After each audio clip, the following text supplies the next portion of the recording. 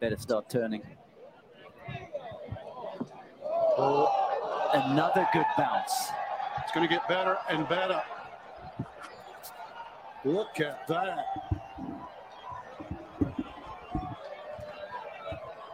How the kicks to the left that he has received on the three full shots he's hit in this playoff. He has been perfect from that range this week. 8 years since his last win, and 8 years was more than enough for Grillo. The 2 says it all.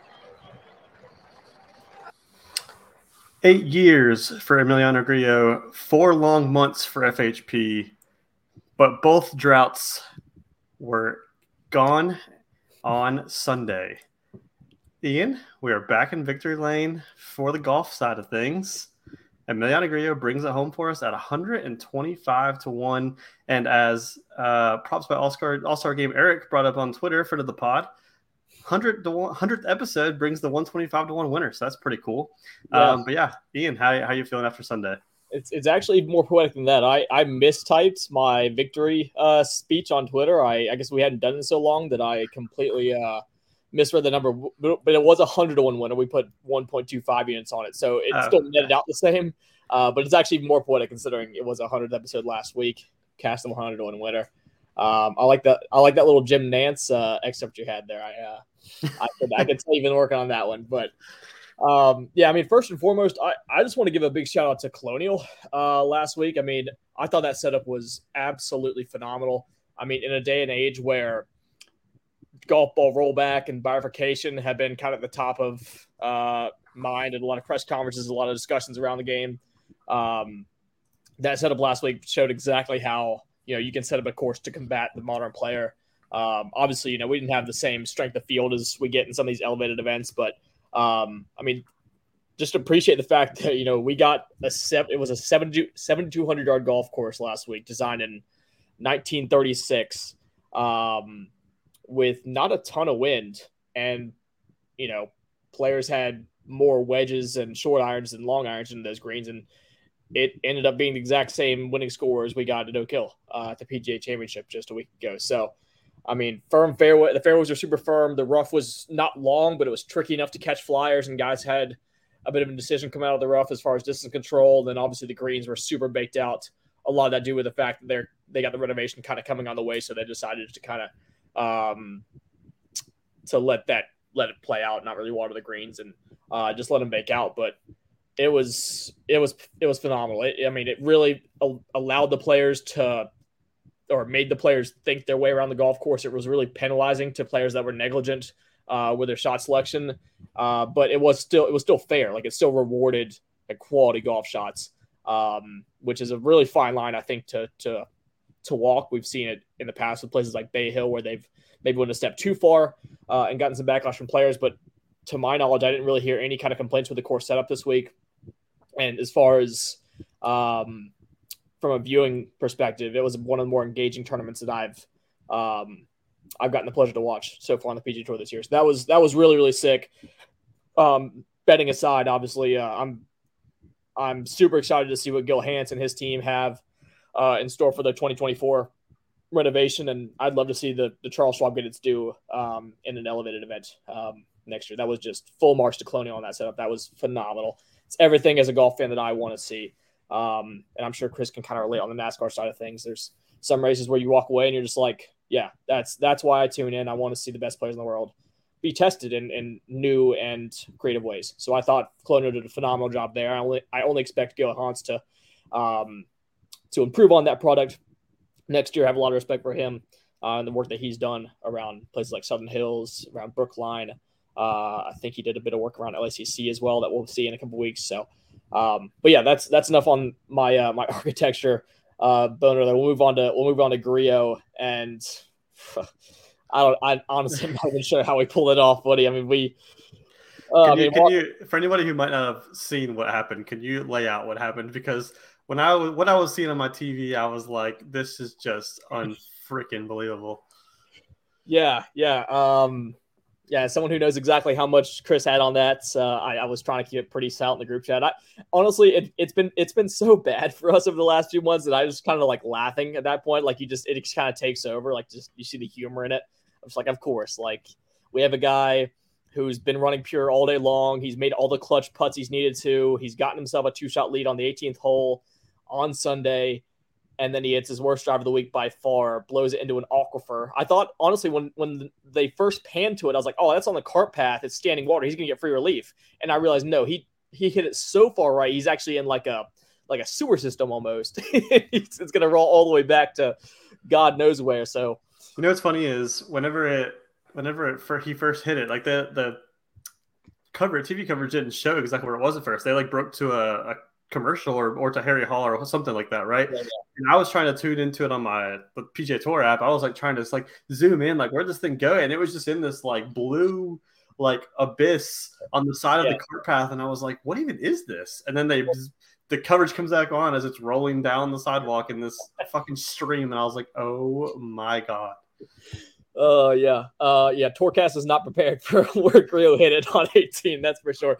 I actually read a stat afterwards that said there were only on 18 all week long, there were 2 balls in the water or that were that accounted for penalty strokes over the course of the week. 4 rounds, 125, 130 golfers. Obviously Grillo that we just talked about, and then Harry Hall in the final group. So legit, it was like 18 was hazardless for 70 or 99% of that golf tournament until the final few years came through. That was just wild. I honestly, like when it was going on, I was like, all right, well, this is probably over. So at least we'll have a funny story about it. So it's kind of cool that we got the best of both worlds kind of having that. It's not often you have something like that happen and you still are able to kind of pull the victory out. So we're lucky that Grillo was able to make some putts down the stretch. I felt a lot more confident as soon as he gets off the green, goes inside his tour card, and then he invites some kids to tee off with him. And I was like, oh, this is great karma right here. Like we can't lose now. Right. And he actually alluded to that in the press conference. He said like he needed to take his mind off what just happened.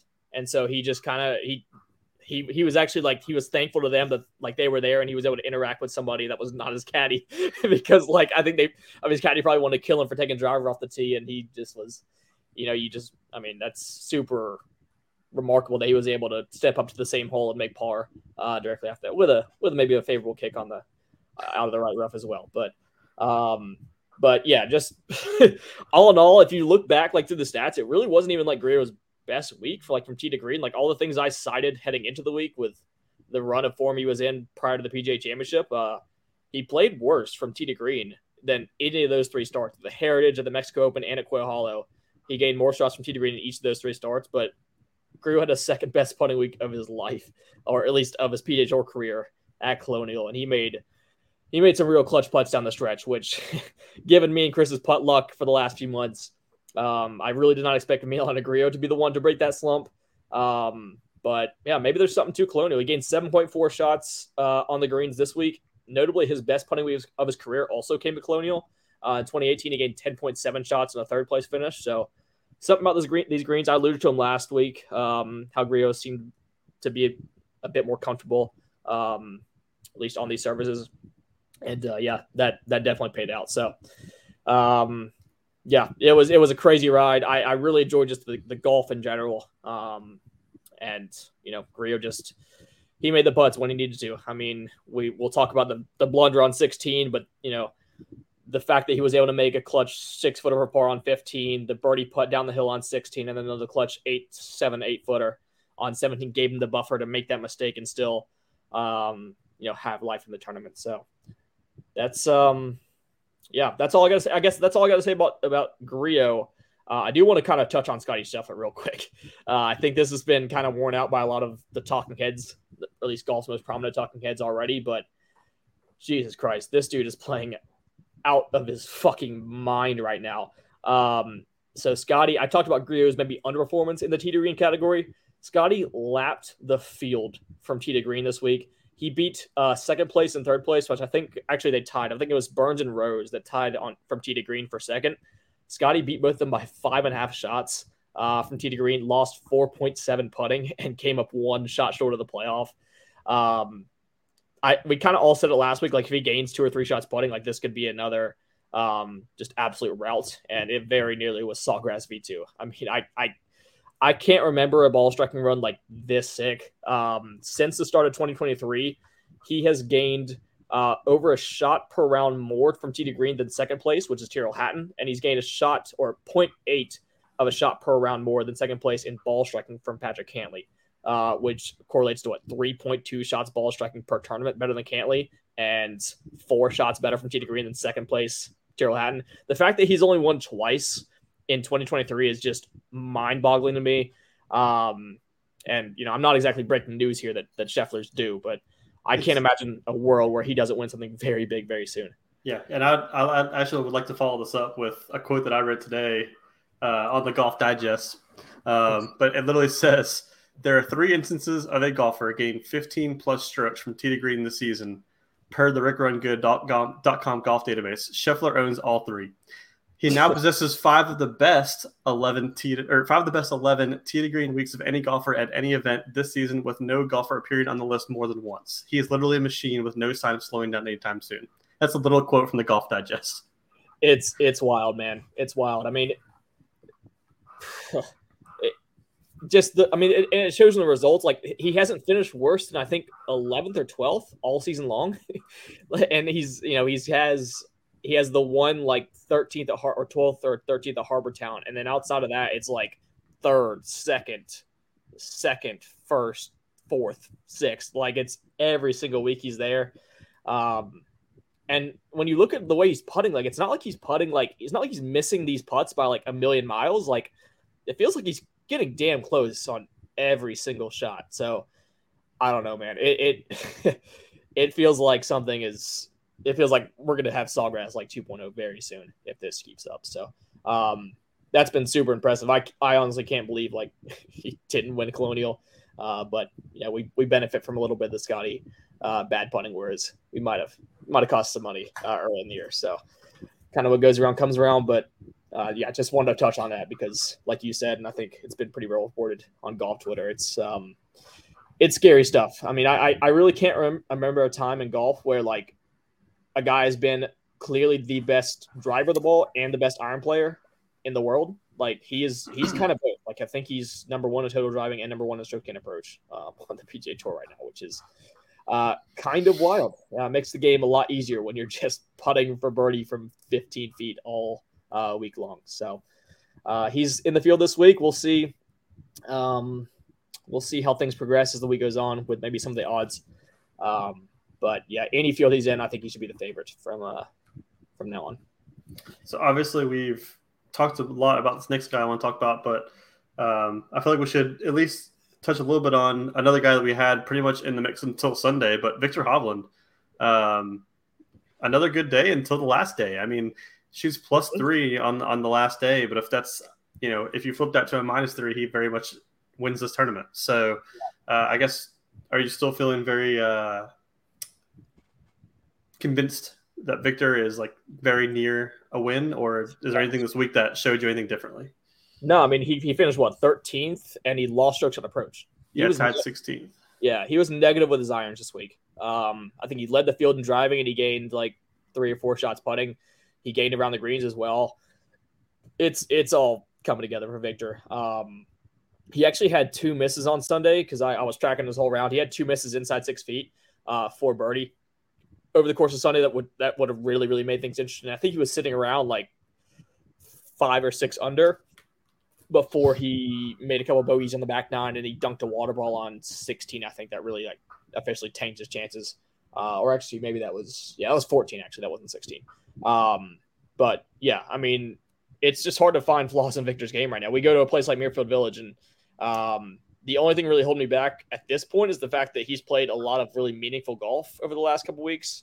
So I don't really know how that's going to affect him at this golf course and in a field like this. But if you just look at the numbers, man, I mean, the driver is elite, as it always has been. The iron play, I mean, he just gained 10.1 shots on approach at the PGA Championship 2 weeks ago. Like, he's very capable of leading the field in approach. The short game seems to be I mean, not above. I mean, not like elite by any means, but he's not hemorrhaging strokes around the greens like he used to. And the putter's taking a huge step forward. Like, of all the elite names, like if you give me, you just like list the top 10 guys in the world right now, there aren't many guys I would trust over 10-foot putt more than I trust Victor Hovland. I know he had his 2 short misses on Sunday, but he saved a lot of shots kind of early in the week, making 10, 15, 20 footers. So it feels like, the aim points kind of method that he alluded to and he really put into practice at the end of last year really paid off.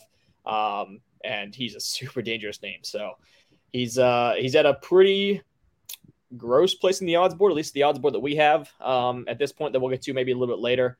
But I can't fault anybody for just continuing to kind of ride this train and seeing where it takes you, because if you want to talk about like Victor feels like, we talked about the major championship track record last year, but he's putting together just solid performances every single week. And you continue to put yourself in contention in the final 3 groups on Sunday.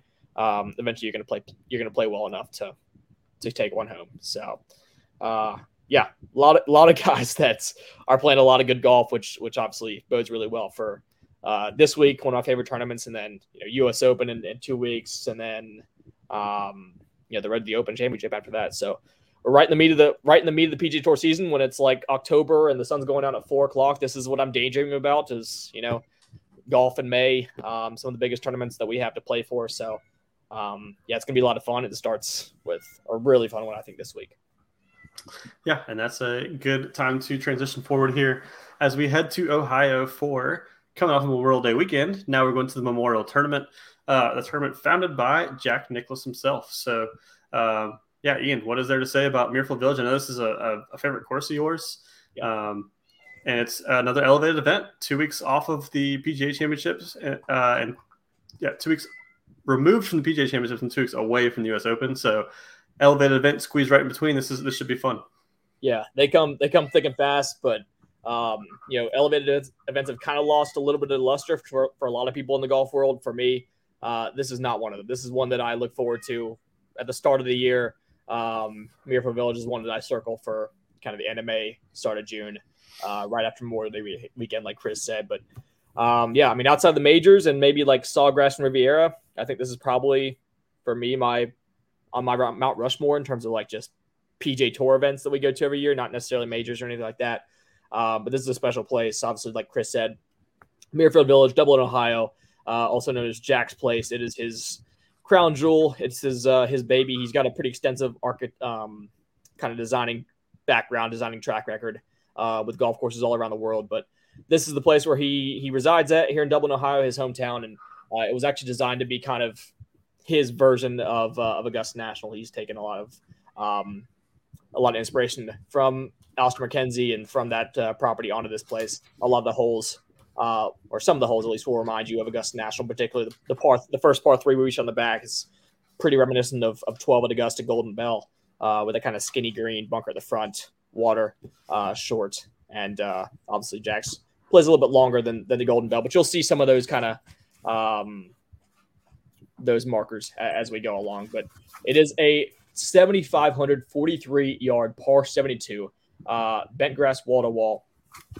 As far as the agronomy, if you look back at some of the past champions here, the defending champion here is Billy Horschel. He won last year in 2022 at 13 under par over Aaron Wise.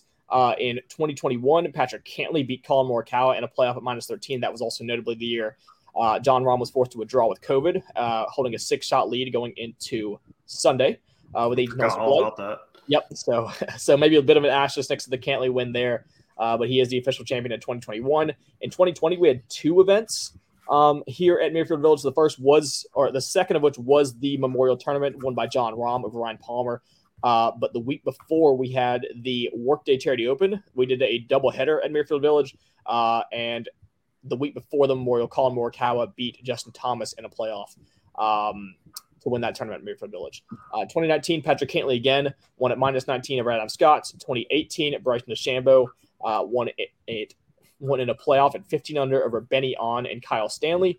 2017, Jason Duffner at -13. 2016, Will McGirt. 2015, David Lemarth. 2014, Hideki Matsuyama. So common threads. I mean, I would say maybe even before last year, although I guess Billy was like 17th ranked player in the world when he won. But we've predominantly seen either a top shelf kind of talent, your Rahms, your Cantleys, your Brysons, Hidekis, Collins, etc., or a premier ball striker with a history of maybe some putting struggles. We've seen Duffner play really well here. Ben On has played well here. Kyle Stanley, Adam Scott, obviously Colin Hideki again, fit both categories. But yeah, it's been largely kind of a flushers only venue, which makes a lot of sense considering that Muirfield Village is one of the most comprehensive TD Green tests we're going to see all year. When you start with a tee shot here, fairways. Now, the fairways here aren't exactly as narrow as you would typically see at a championship golf course like a Oak Hill or a Winged Foot or like a Bay Hill, etc. The driving accuracy percentage here historically is hovers right around 70%. For reference, Colonial was barely over 55%. So the fairways are wide. There is room to miss. But the problem with Muirfield Village is that if you do miss the fairways, if you do miss waywardly, you're punished about as severely as you will be at any other course on tour. Muirfield Village carries the highest missed fairway percentage and the highest rough penalty on tour. Not only is the 4-inch rough here extremely penal, but Muirfield Village also features the 8th highest penalty risk on tour at 5.8%, meaning that 6% of missed fairways, or nearly 6% of missed fairways, result in a penalty stroke here. Now, it's not as waterlogged as like a TPC Twin Cities or a PGA National that kind of populate the top of that list, but you do have a lot of densely wooded areas off the fairways. You have 12 water danger holes, and you do have some strategically placed fences that penalize wayward tee shots. That's a bit of a joke in the last one. You can ask Bryson DeChambeau about that, who famously got caught behind a fence in 2020, I believe. So with that being said, when building a profile for success here, I'm far more concerned with stats like fairway percentage and good drive percentage than kind of the distance stats that we were using to predict the Oak Hill leaderboard a few weeks ago. In 2021, the entire top 10 and 14 of the top 15 were above average in good drive percentage. Only 5 of the top 10 were above average in driving distance. In 2022, last year, 18 of the top 25 gained on the field in good drive percentage, and we saw names like Billy Horschel, Daniel Berger, Jenny McCarthy, Corey Connor, Siwoo Kim, all inside the top 15, who aren't exactly known as distance mavens. So priority one to the tee shot is to keep the ball between the rough lines, stay out of a lot of the trouble, because it really doesn't matter, I don't think, at this golf course. Unlike Oak Hill, where I felt like advancing the ball as far as possible was the most advantageous strategy. Here, I don't even mind if you lay back a little bit. Some of like the bombers, like a Rory or a Cam Young, that typically utilize distance, but spray the ball maybe a bit more than some of their contemporaries. I would honestly not be too upset if they adopt a more conservative strategy off the tee and made sure that they stayed out of the trouble off the fairway here. Moving on to the approach shot, and Nicklaus is pretty renowned for his emphasis on the second shot in his designs. A lot of Nicklaus courses are second shot golf courses. Muirfield Village, no exception. Winners on average here have gained 5.7 shots on approach for the week, and every player since the 2020 renovation, so in 3 iterations of the Memorial since 2020, every player inside the top 15 has gained strokes on approach. So we have had no negative iron players inside the top 15 in the last 3 years. If you do miss the greens in here, you're basically getting thrown into a major championship style test. Thick rough, deep greenside bunkering, lightning fast, undulated green complexes. Muirfield Village is the 3rd most difficult course to scramble on the PGA Tour, with an up and down rate of only 52%. So you will need to pepper GIRs if you're going to hope to have success this week. If you're relying continually on scrambling, you're going to be cooked pretty damn fast. So although I am waiting a bit of around the green stuff, it's not one of those courses that I feel like around the green metrics are completely useless. But it needs to be complemented with some strong iron play. And as far as proximity ranges go, Muirfield Village definitely tends to lean more on middle to long iron play. All 4 par 3s here measure over 180 yards. Its 4 par 5s can all be reached in 2, and 7 of its 10 par 4s measure over 455 yards.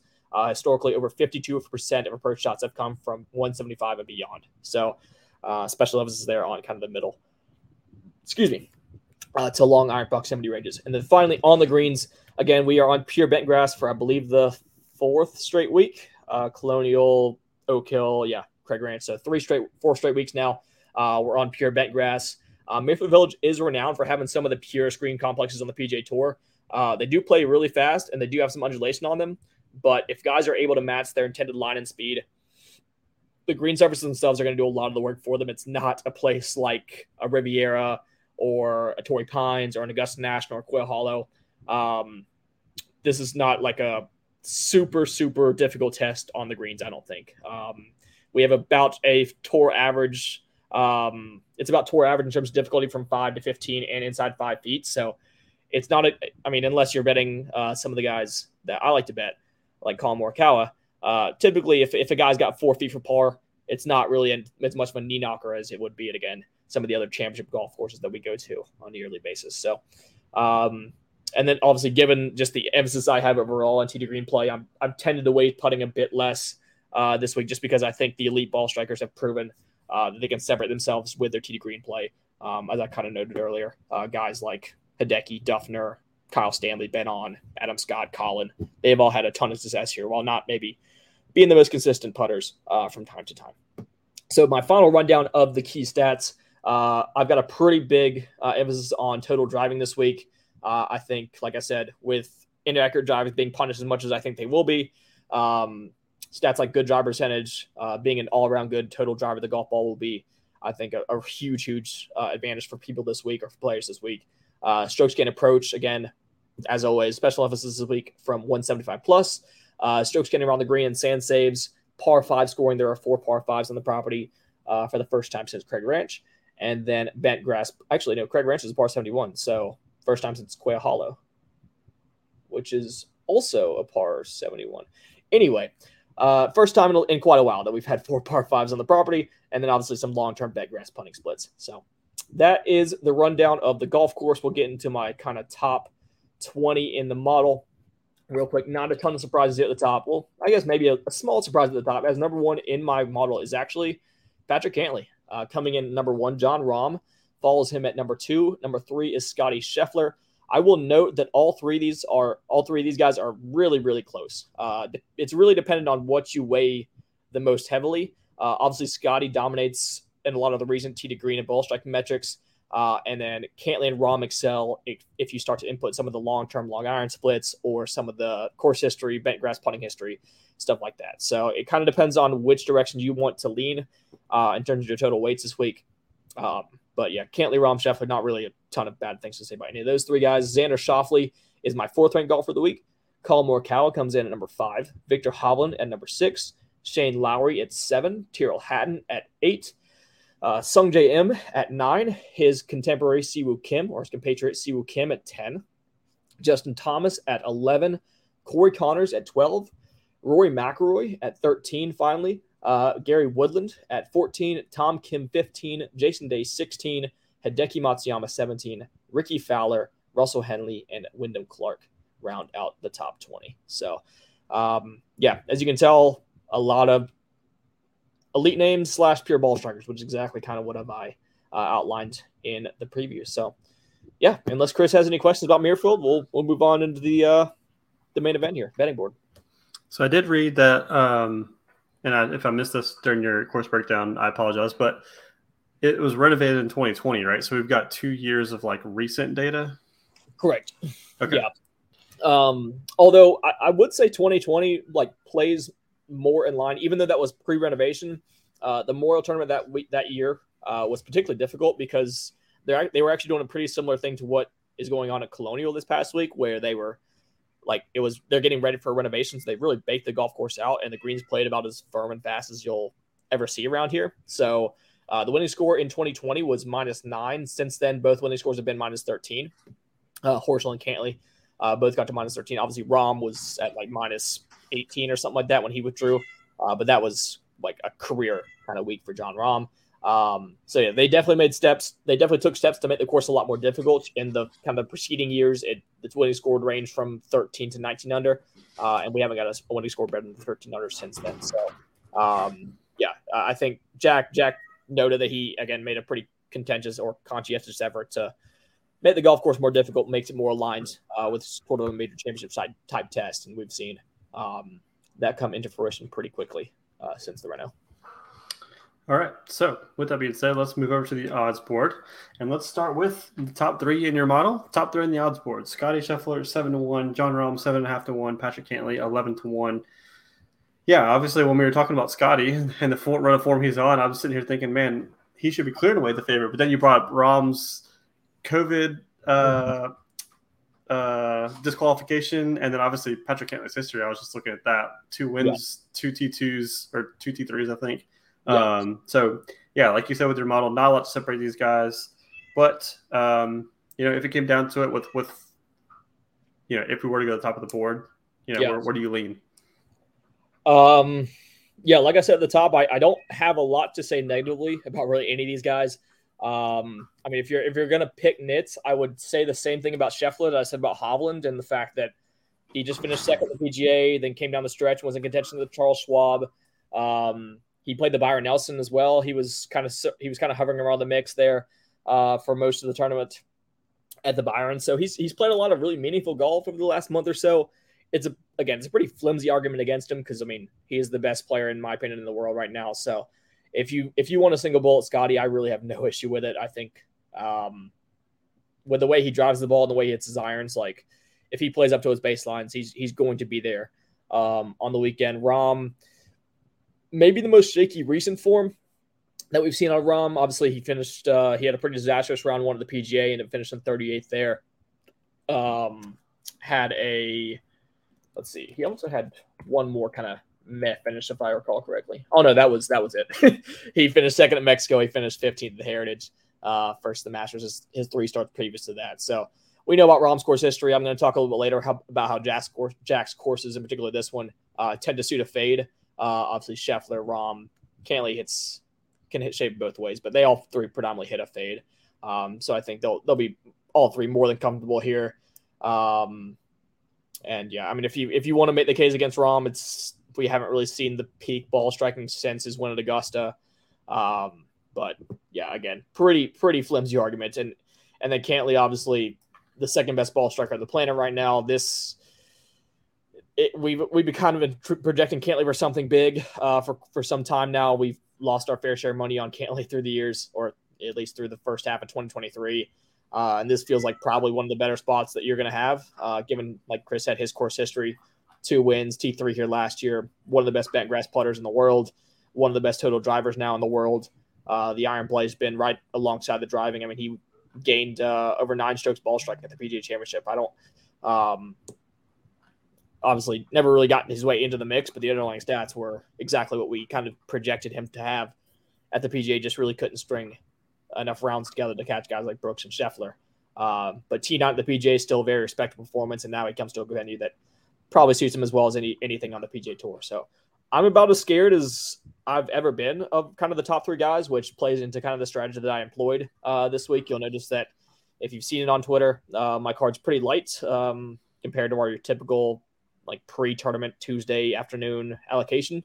And that's for good reason. I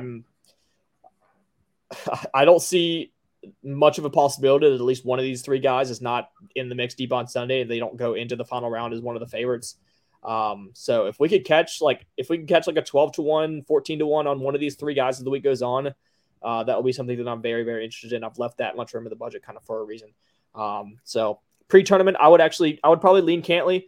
I just think there's maybe the least amount of question marks for him, and we're getting the best number at 11-1. He was the closest I probably came to making a move below 20-1. So that would be my move. But again, I've seen people respect single bullet Cantley, single bullet Scheffler, single bullet Rahm. Plenty of people are betting Cantley, I'm sure. So I've got nothing bad to say about any of these 3 guys.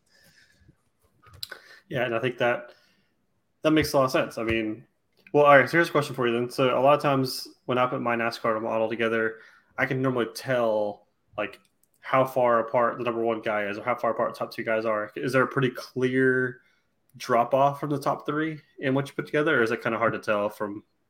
Yeah. So if I had to like create tiers, like tier 1 would be 1 through 3, and then there's a tier of about 5 or 6 names from like 4 to 9, and then I think it drops off again like at 10, 11. So for me it's definitely like some separation between 1, 2, 3, and then like Xander, Colin, Victor, Lowry, Hatton, Sungjae are kind of all pretty similar as well. So like I said, it's not very often that I leave this much room pre-tournament for a potential live ad.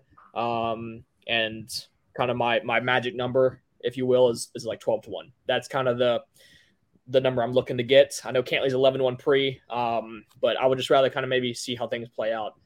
Because like I said, there are some unknowns with Scheffler. Like fatigue is unquantifiable in the game of golf, but like if there was ever, I think, an argument to be made for fatigue, I think that could happen this week for Scotty, given just how much he's been in contention in some really difficult conditions. And then Rahm as well. Like it wouldn't surprise me at all to see Rahm get off to another kind of poor start. If there has been one problem, I think, with Rahm's game, like one overarching problem, it's been like with the driver, surprisingly. Like he's done a lot of double cross and a lot of kind of pull smothers left. And like I said, if you're not dialed in off the tee, like you're gonna get in some trouble around here. So they're certainly the three favorites for a reason, but they're not bulletproof, I don't think, by any means. So you're looking for drift there, but yeah, if I had to project forward like the three names that I'll be looking at in the live market, we've already covered all three of them. So. All right. Well, we'll just close up shop. I'm just kidding. All right. So the next three on the odds board in the 14 to 16 range is Xander Schauffele, Rory McIlroy, and Victor Hovland. I think Xander was probably the highest. For you of this group, but it's kind of interesting seeing obviously Rory at 16, but Victor, we know the run of form he's had, and Xander as well. So what do you got on these three guys?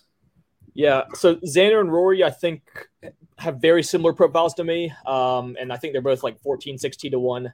So I expected them to be pretty similar on the odds board, and didn't really expect Rory to be the fifth favorite, but no surprise that I think him and Xander have pretty similar profiles. I think they're both of them really excel in a lot of really key metrics. They're both really, really top tier long iron players.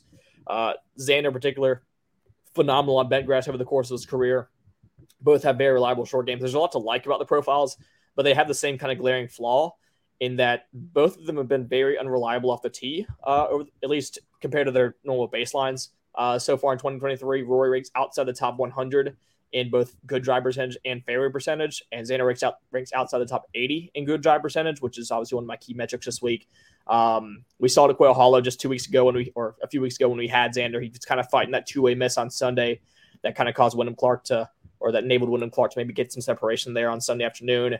Rory at the PGA Championship, his driving struggles were very, very well reported. So just two guys that I think are struggling in an area of the game that I think will be really important this week, and that's kind of what separates them for me when we're talking against kind of the Cantleys, the Rahms, and the Schefflers, because I trust all three of those guys wholeheartedly when they step up to a 480-yard par 4 and need to hit the fairway, whereas I feel like Xander and Rory have a bit more spray potential with the drive right now, and I just don't think that's something you can get away with at this golf course. So obviously it's they have the upside, like Xander and Rory long-term are very, very good total drivers of the ball, but I kind of have to operate on what I've seen recently, particularly when they're priced just a few points behind the top tier.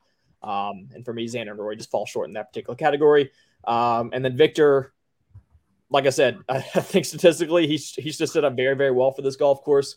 Actually, the Workday Charity Open that I mentioned where Colin beat JT in the playoff in 2020, Victor was third in that tournament. So he doesn't have success at Memorial in the same way that some of the top guys do. But he does have that third place finish around Muirfield Village at another event that did notably play a little bit easier compared to some of the more recent Memorials. But certainly, I mean, Victor is one of the best total drivers of the golf ball we have on tour. The putter has been phenomenal. The long iron play over a long-term sample, phenomenal as well. So if Victor brings his top game, like he is very, very long to contend here. But like I said, he's 16 to 1. I would just rather, if I was going to complete my card pre-tournament, like in Victor 16 versus Cantley 11 was available. Like there's only really one direction I'm going to go there. So I have seen some like 25s and maybe like a 28 pop up on Hovland. I think that's a solid number because I think it bakes in a lot of the risks that you're taking. I think with maybe some fatigue factors and some of the inconsistencies with the irons we've seen him recently. But there's no doubt that Victor at his peak can contend here. So not cross them off by any means, but just not really enough conviction or value in the number for me to make a move pre-tournament. All right. So here's a drop off in the numbers as we only have 2 guys in the 20s here. Colin at 20 and Sam Burns at 28. And this is where our first Ian's eyes just got Sam Burns is 28-1. He is 28-1. Wow. That's yeah. Okay. Interesting. This is where our first bet lies, though. So I'm assuming based on that reaction, the listeners got a very hint into who it's not. Yeah. I mean, look, Burns was second from tee to green last week at the Charles Schwab, but he gained 6.1 around the greens. I do not believe Sam Burns has a short game to gain 6.1 shots around the greens at Muirfield Village. Notably, long drive of the golf ball, not particularly accurate off the tee, and a pretty subpar long iron player. So I'm frankly stunned that Sam Burns is the 7th or 8th best player on the odds board right now. I would take a lot of guys from the 30s over Sam Burns at 28-1. So if you want my matchup tout, that would be it. Burns would be a fade for me. Not me scrolling to find Sam Burns matchup right now. But yeah, Chris mentioned my first click of the week. My biggest current unit allocation of the week, Colin Morikawa. I got him at 30-1. I would be comfortable betting him up to 25-1. I think 22-25-1. Is still a perfectly fair price on Colin. Now, before I get into my patented Morikawa spiel, I just want to share a pretty ridiculous stat that I found from his 29th place finish last week at Colonial. For the week, now Colin gained over 5 shots ball striking and shot exactly level par through 72 holes. Now that's, T29, decent result, not bad by any means, but certainly not what we were hoping for given the history he had around the Colonial. He had, I think it was 18-1 pre-tournament to win. So certainly disappointing in that regard. However, those numbers are vastly skewed by one hole that continually gave Colin fits. The 9th hole at Colonial Country Club over 4 days, Colin played at a mind-numbing +7 for the week. He made a triple, a double, and 2 bogeys, and he lost 3.5 shots on approach on that one hole alone. So I know you can't discount an entire hole, but I do think it's worth mentioning that Colin played the other 68 holes at Colonial at 7 under par, which would have been 1 off the playoff. And he gained nearly 8 shots on approach outside of his perils on 9. So I think he's getting a bit underrated based on how he played, how he kind of blew up on one particular golf hole time and time again. Now, maybe that speaks against Colin that he just couldn't get that hole right. But 9 is a pretty tricky hole to Colonial, especially in the conditions they were playing. If you miss the fairway there, you've got a really tough approach over water to a firm green.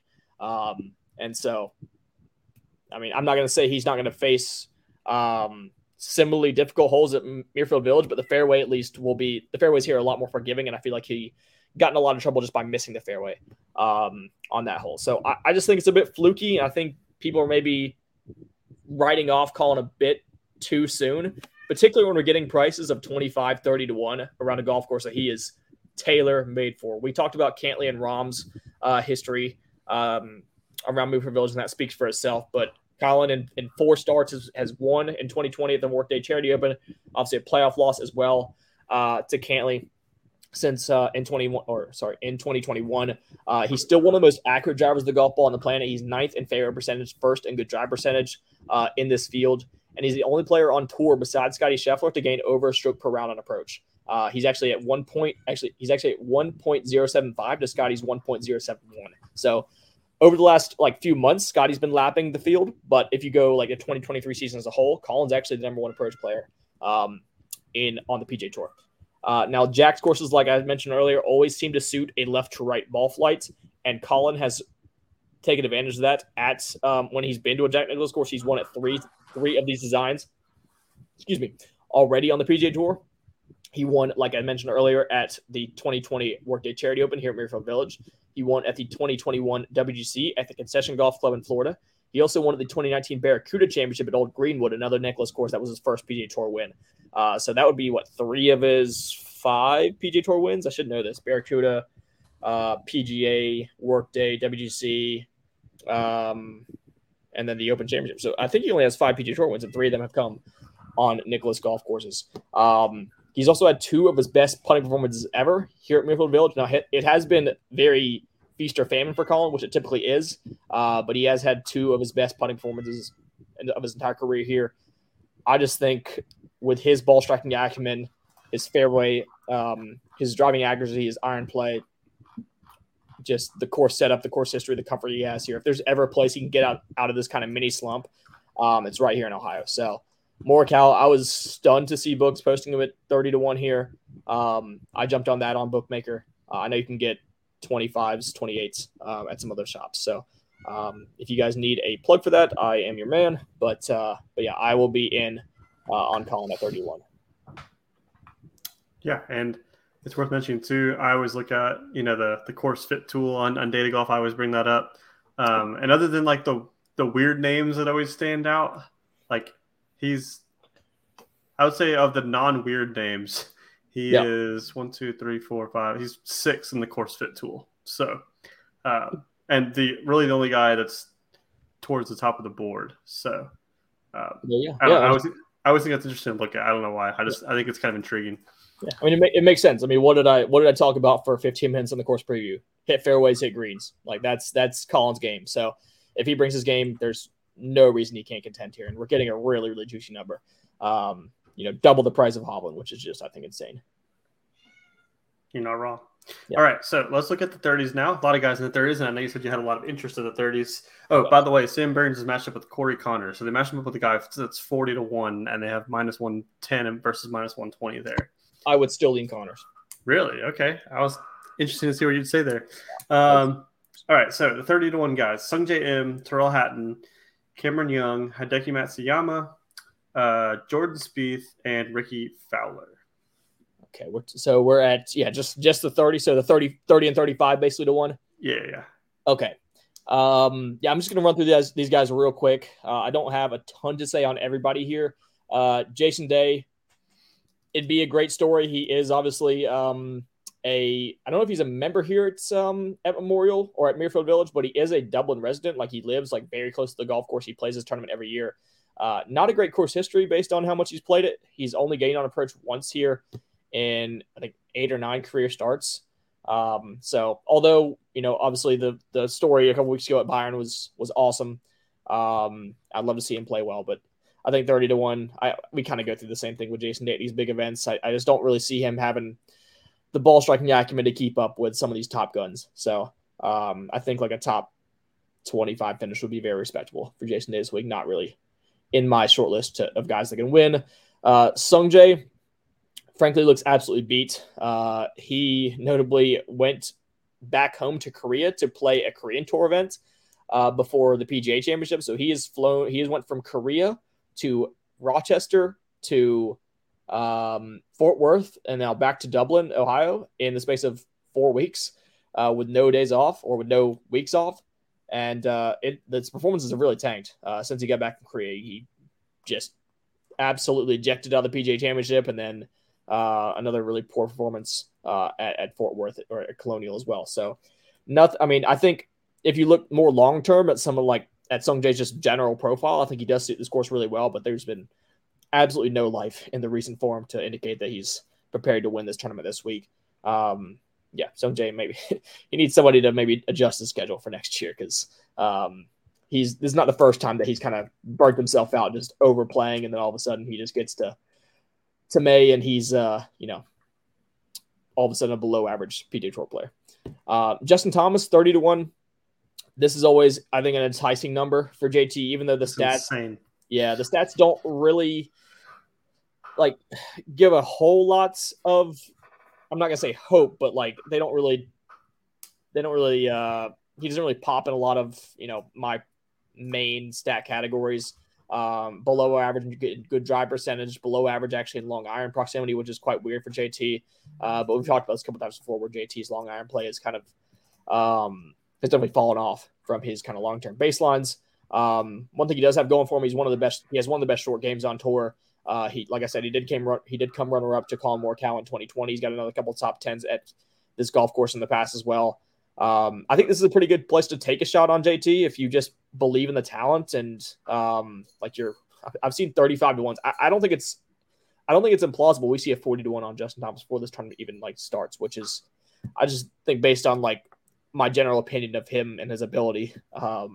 He was a major championship winner just over a year ago. So I'm not really going to argue with anybody that wants to go there at 30, 35-1. I would much rather have JT's upside than a guy like a Sung Jae or a Jason Day or Sam Burns or even like a Spieth. I would rather have JT than all those guys. So I think if you're just looking at like the stats and you're just looking at the data, it doesn't really tell you, give you a lot of, a ton of promise, but you don't have to go back very far to see that JT is capable of winning anywhere on tour when he brings his A game. So we're getting into the point to where if you just want to blindly click Justin Thomas above 30-1 at almost every single tournament, again, wouldn't really argue too hard against you there. Let's move on to Cameron Young at 35-1. This is, again, another number that you can get a lot better at some other spots. One of my other kind of more prominent offshores has a 50-1 hanging on Cameron Young, which I gave a very, very long look to. This is a guy that was actually in contention in this golf tournament last year. Now, I think he finished. Let me look this up real quick. I don't know the exact place that he finished at, but he didn't finish well. He finished 60th last year. Now, that obviously not a good result, but you keep in mind that Cameron Young shot a 84 in round 4. He shot, 12 over par in his final round. And I remember this. He on 9, I think he hit like 4 balls in the water on the 9th hole, and he made an 8. So he must hit like 2 balls in the water on the 9th hole and lost like 5 shots in the approach. So a lot of the course history from Cam Young is really misleading. I think from a macro perspective, Cam Young's profile really suits this place. One of the best total drivers of the golf ball, particularly with how long he hits it. He hits it pretty damn straight. And he's a really good long iron player and has a pretty underrated short game. Now, the putter is what it is, but we've seen bad putters play quite well here in the past. And like I said, he played, before his final round 84, he was, I think, right there within 3 or 4 shots to lead heading into Sunday. So he's got the game to contend here. He, hasn't shown a ton since the Masters, which is why his numbers kind of been depressed. But the upside's there. I still believe Cam Young's like one of the best prospects in world golf. So to see a 50 on him here is pretty jarring.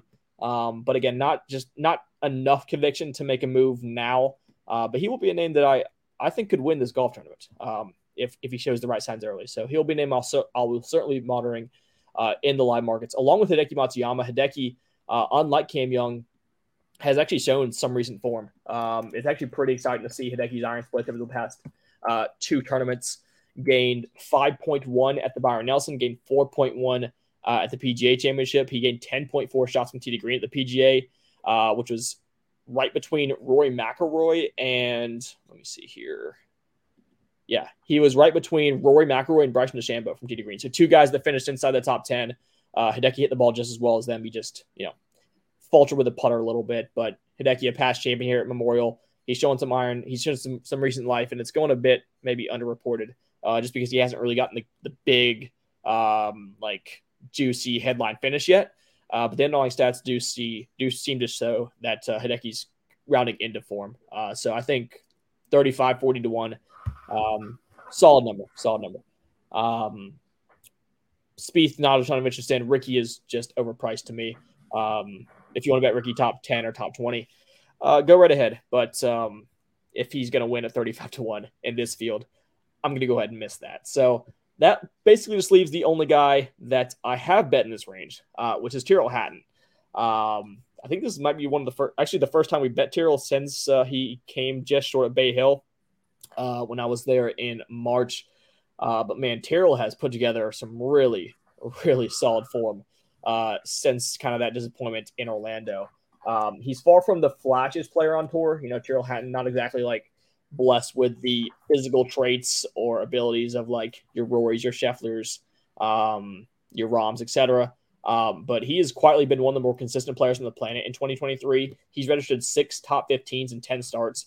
He's gained strokes ball striking in every event since last year's FedEx Cup playoffs and has taken a massive step forward with the driver. He rates 4th in this field in total driving and 3rd in this field in good drive percentage. Now, if you followed Tyrrell Hatton's career to this point, the driver's always felt like kind of the flimsiest part of his game. So seeing this type of step forward is a really promising sign. It kind of reminds me a little bit of Cantley Light. Like Cantley was always a decent driver of the ball, but never like elite. Cantley's taken that step forward and has the results have followed. And Hatton's very much in the same mold. Like he doesn't really have a ton of weaknesses, and now he has a really immense strength that feels like with the driver. And the rest of his game is has always kind of been extremely solid. Over the last 50 rounds, he rates 11th in strokes gained approach, 22nd GIR percentage. He's inside the top 40 in all 4 of my key short game metrics, which is scrambling, strokes gained around the greens, sand saves, and bogey avoidance. And although he's a better putter on Bermuda, Hatton still had plenty of success on bent grass in his career. He's gained over a stroke per tournament since 2020 on this surface. So we're kind of running out of niche to pick with Hatton's game, and considering, this is more anecdotal, but considering he was a few years too late to shake the King's hand after his win at Bay Hill in 2020, I'm sure he'll revel in the opportunity to shake Jack Nicklaus's hand off 18 here at Muirfield. So, funnily enough, Hatton's also come 2nd, 3rd, 4th, 5th, and 6th already in 2023. So, if you're a believer in some patterns heading into the 6th month of the year, he's clearly showing the kind of form that can maybe allow him to complete that set, complete the 6-pack, if you will, get that win. As Chris Worm would turn over his grave, he's due. He's due. Yeah. Strokes gained due. 100% weight on my model. Was coming off the strokes gained emotion that we had a few weeks ago. Strokes gained grit. Strokes gained won it. All right. So also, thank you for bringing up Jason Day and Justin Thomas, because I somehow skipped them when I was reading out those guys in 30-1 range. So, but yeah, the Justin Thomas 30 is absolutely insane to me. I can't believe it's almost like the Ryan Blaney argument from last week, right? A lot of people had Ryan Blaney at 25-1 last week in the NASCAR. Well, just cause, right? Because it's like he's a talent who shouldn't be this far down the board. You know what? I'll do you one better. I can give you 36.5-1 at a noted offshore. So the 30-1 is not is the high watermark, if anything. I don't think I've seen him at 20-1 on any site or in the 20s at all. So yeah, if you believe that's a bridge too far, I don't blame you one bit. And honestly, Chris, I list off a lot of guys that I liked in that range. The reason they're not on my card, the reason I didn't bet Hideki, the reason I didn't maybe take a shot on Cam Young at 50, the reason I didn't bet Justin Thomas 35 is because I'm so scared of the top 3. Yeah. If you made me complete this card pre-tournament, like I see the arguments. I see why Hideki's so popular. I see why Cam Young is worth maybe a shot. I see why JT is worth that bullet. So I'm in alignment with maybe a lot of the sentiment around the industry that maybe has some of these guys on the card. But like I said, I just saw so many check marks at the top 3 that I took a step back, tried to just pick my kind of favorite 2 or 3 from this range, and maybe save some bullets for when balls are in the air. No, completely understood.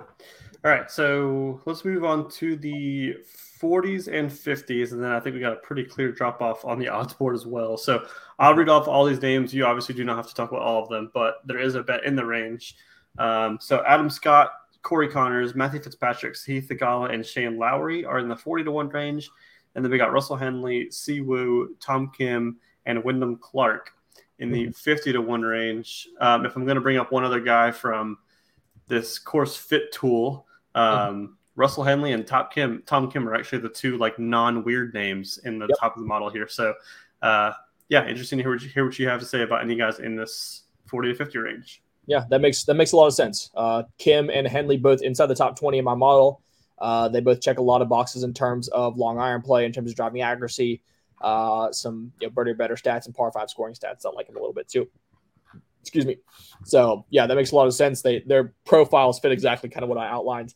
I mean, if you like Colin Morikawa and you like the guy I'm about to talk about in a little bit, like you're also going to like Tom Kim. You're also going to like Russell Henley, Corey Connors, Si Woo Kim.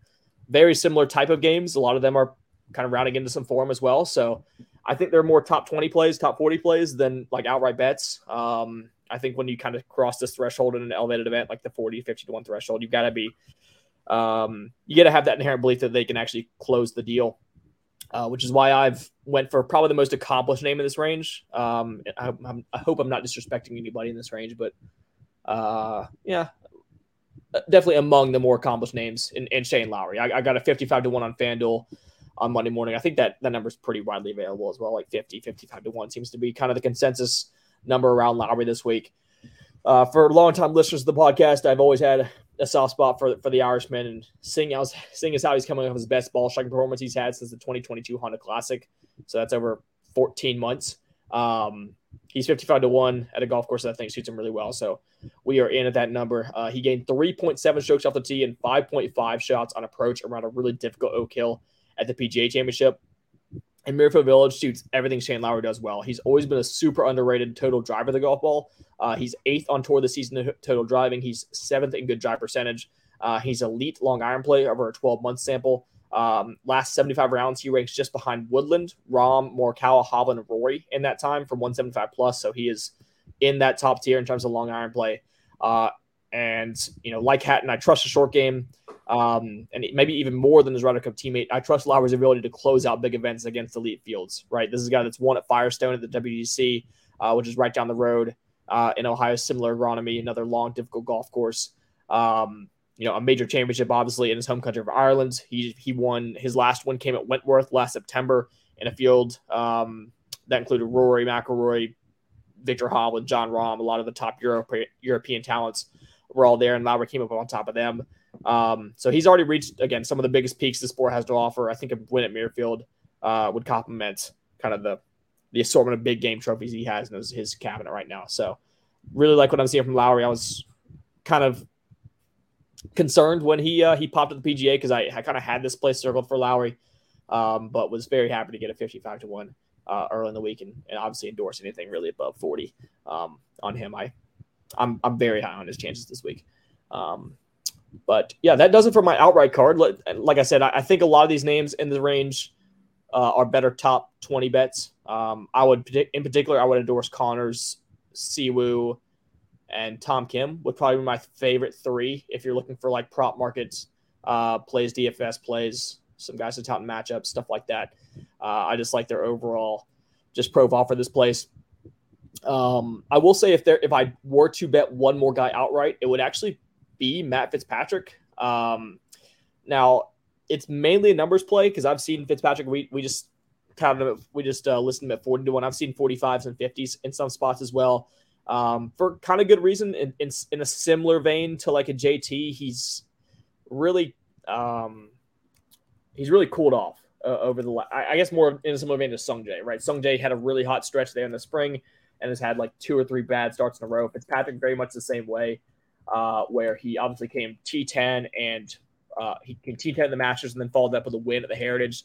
Since then, 35th at the Wells Fargo and a missed cut at the PGA Championship. He's also notably really struggled with his driver this year, which I never really would have thought I'd say about Fitzpatrick, in particular driving accuracy. It feels like he's kind of always been in that chase for distance, kind of coming on tour as one of the shortest hitters on tour. He's now inside the top 50 in driving distance on the PGA Tour, but he's outside the top 100 in both fairway percentage and good drive percentage, which is concerning, obviously, at a golf course like this, where I feel like you're going to have to hit the ball and play.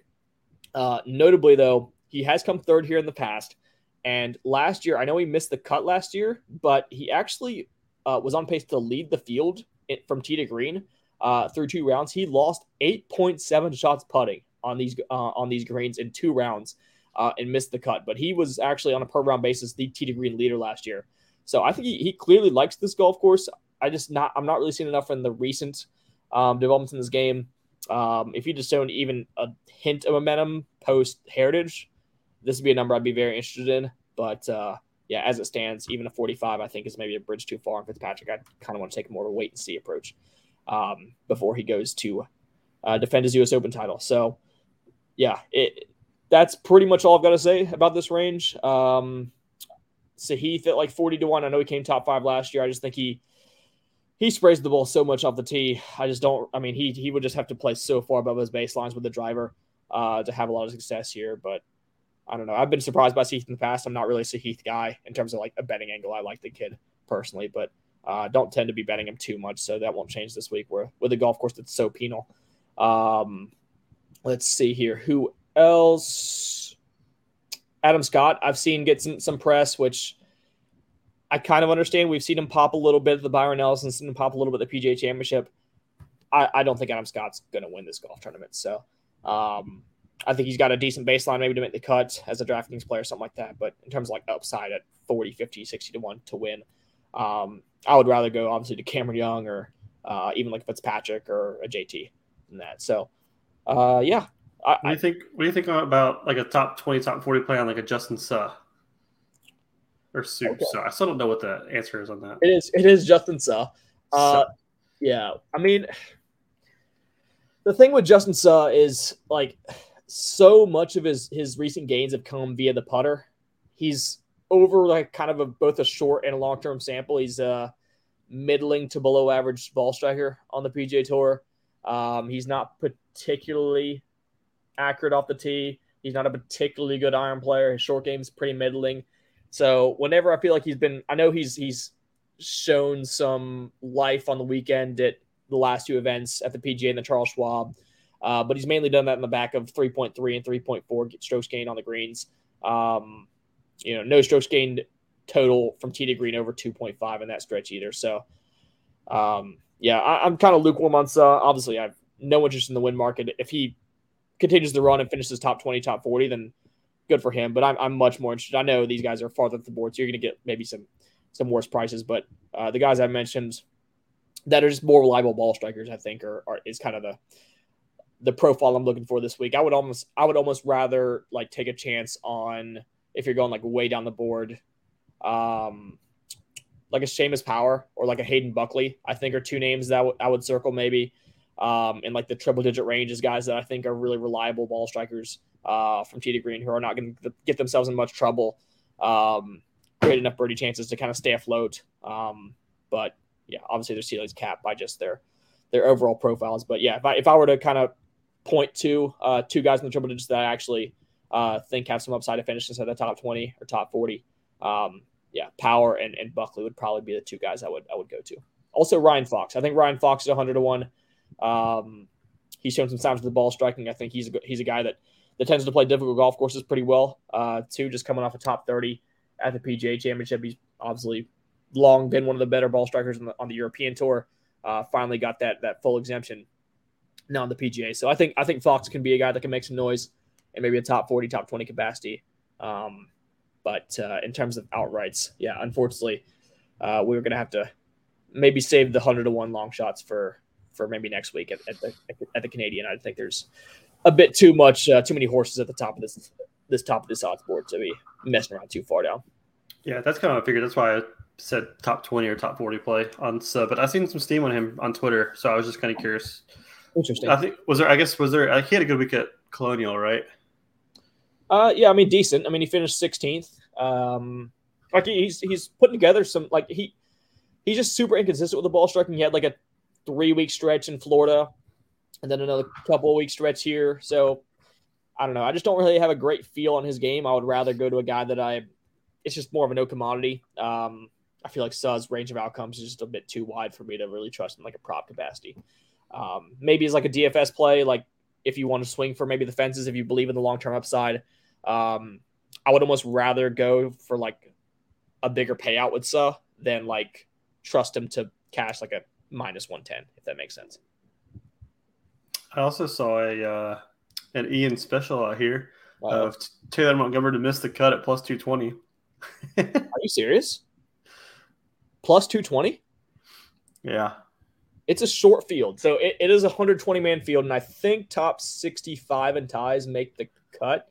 So we're talking about – I didn't think about that, yeah. We're talking about over half the field makes the cut, but that is fucking tempting because, like, of all the things that I've talked about for the last hour plus, like, Montgomery is just the ultimate fade candidate. The dude he sprays the ball like crazy off the tee. He is an abysmal long iron player. I don't think actually there's a worse course fit. Just trying to think off the top of my head on the PGA Tour than what Muirfield Village is for Taylor Montgomery. I think +220 is actually a pretty damn good price. I might actually nibble on that, to be honest with you, Chris. I did not think he would be, what's that implied? Like less than 33%. That's like 30% implied odds to miss the cut, which I think, put it this way, I would not take the other side of that, paying the juice for him to make the cut. So, that's actually a really good find. I think Montgomery, like I said, he does nothing except for putt that I, would prefer to see here. So from a ball striking category, like he's getting outgained by guys that are 500-1 in this field. So, if there is like if there's such thing as a fade at 250 to 1, like he is my fade at 250 to 1. But yeah, I don't mind that. I'm going to see how much I can get down on the Montgomery plus 220. All right. So I think that is going to do it for the Memorial Tournament. So just to kind of recap, we are going with Collin Morikawa at 30 to 1 for 3 3/4 units, Tyrrell Hatton at 33 to 1 for 3.5 units, and Shane Lowry at 55 to 1 for 2 units. That's 9 1/4 to win 112. And obviously still plenty in the budget for a live ad. So as always, a good week to have the live tweet notifications on. Follow us on Action Network as well. I usually get those in pretty shortly after Ian tweets them. So plenty of ways to kind of catch that action. But with that being said, we will catch you guys next week. Yeah. Thanks, bud.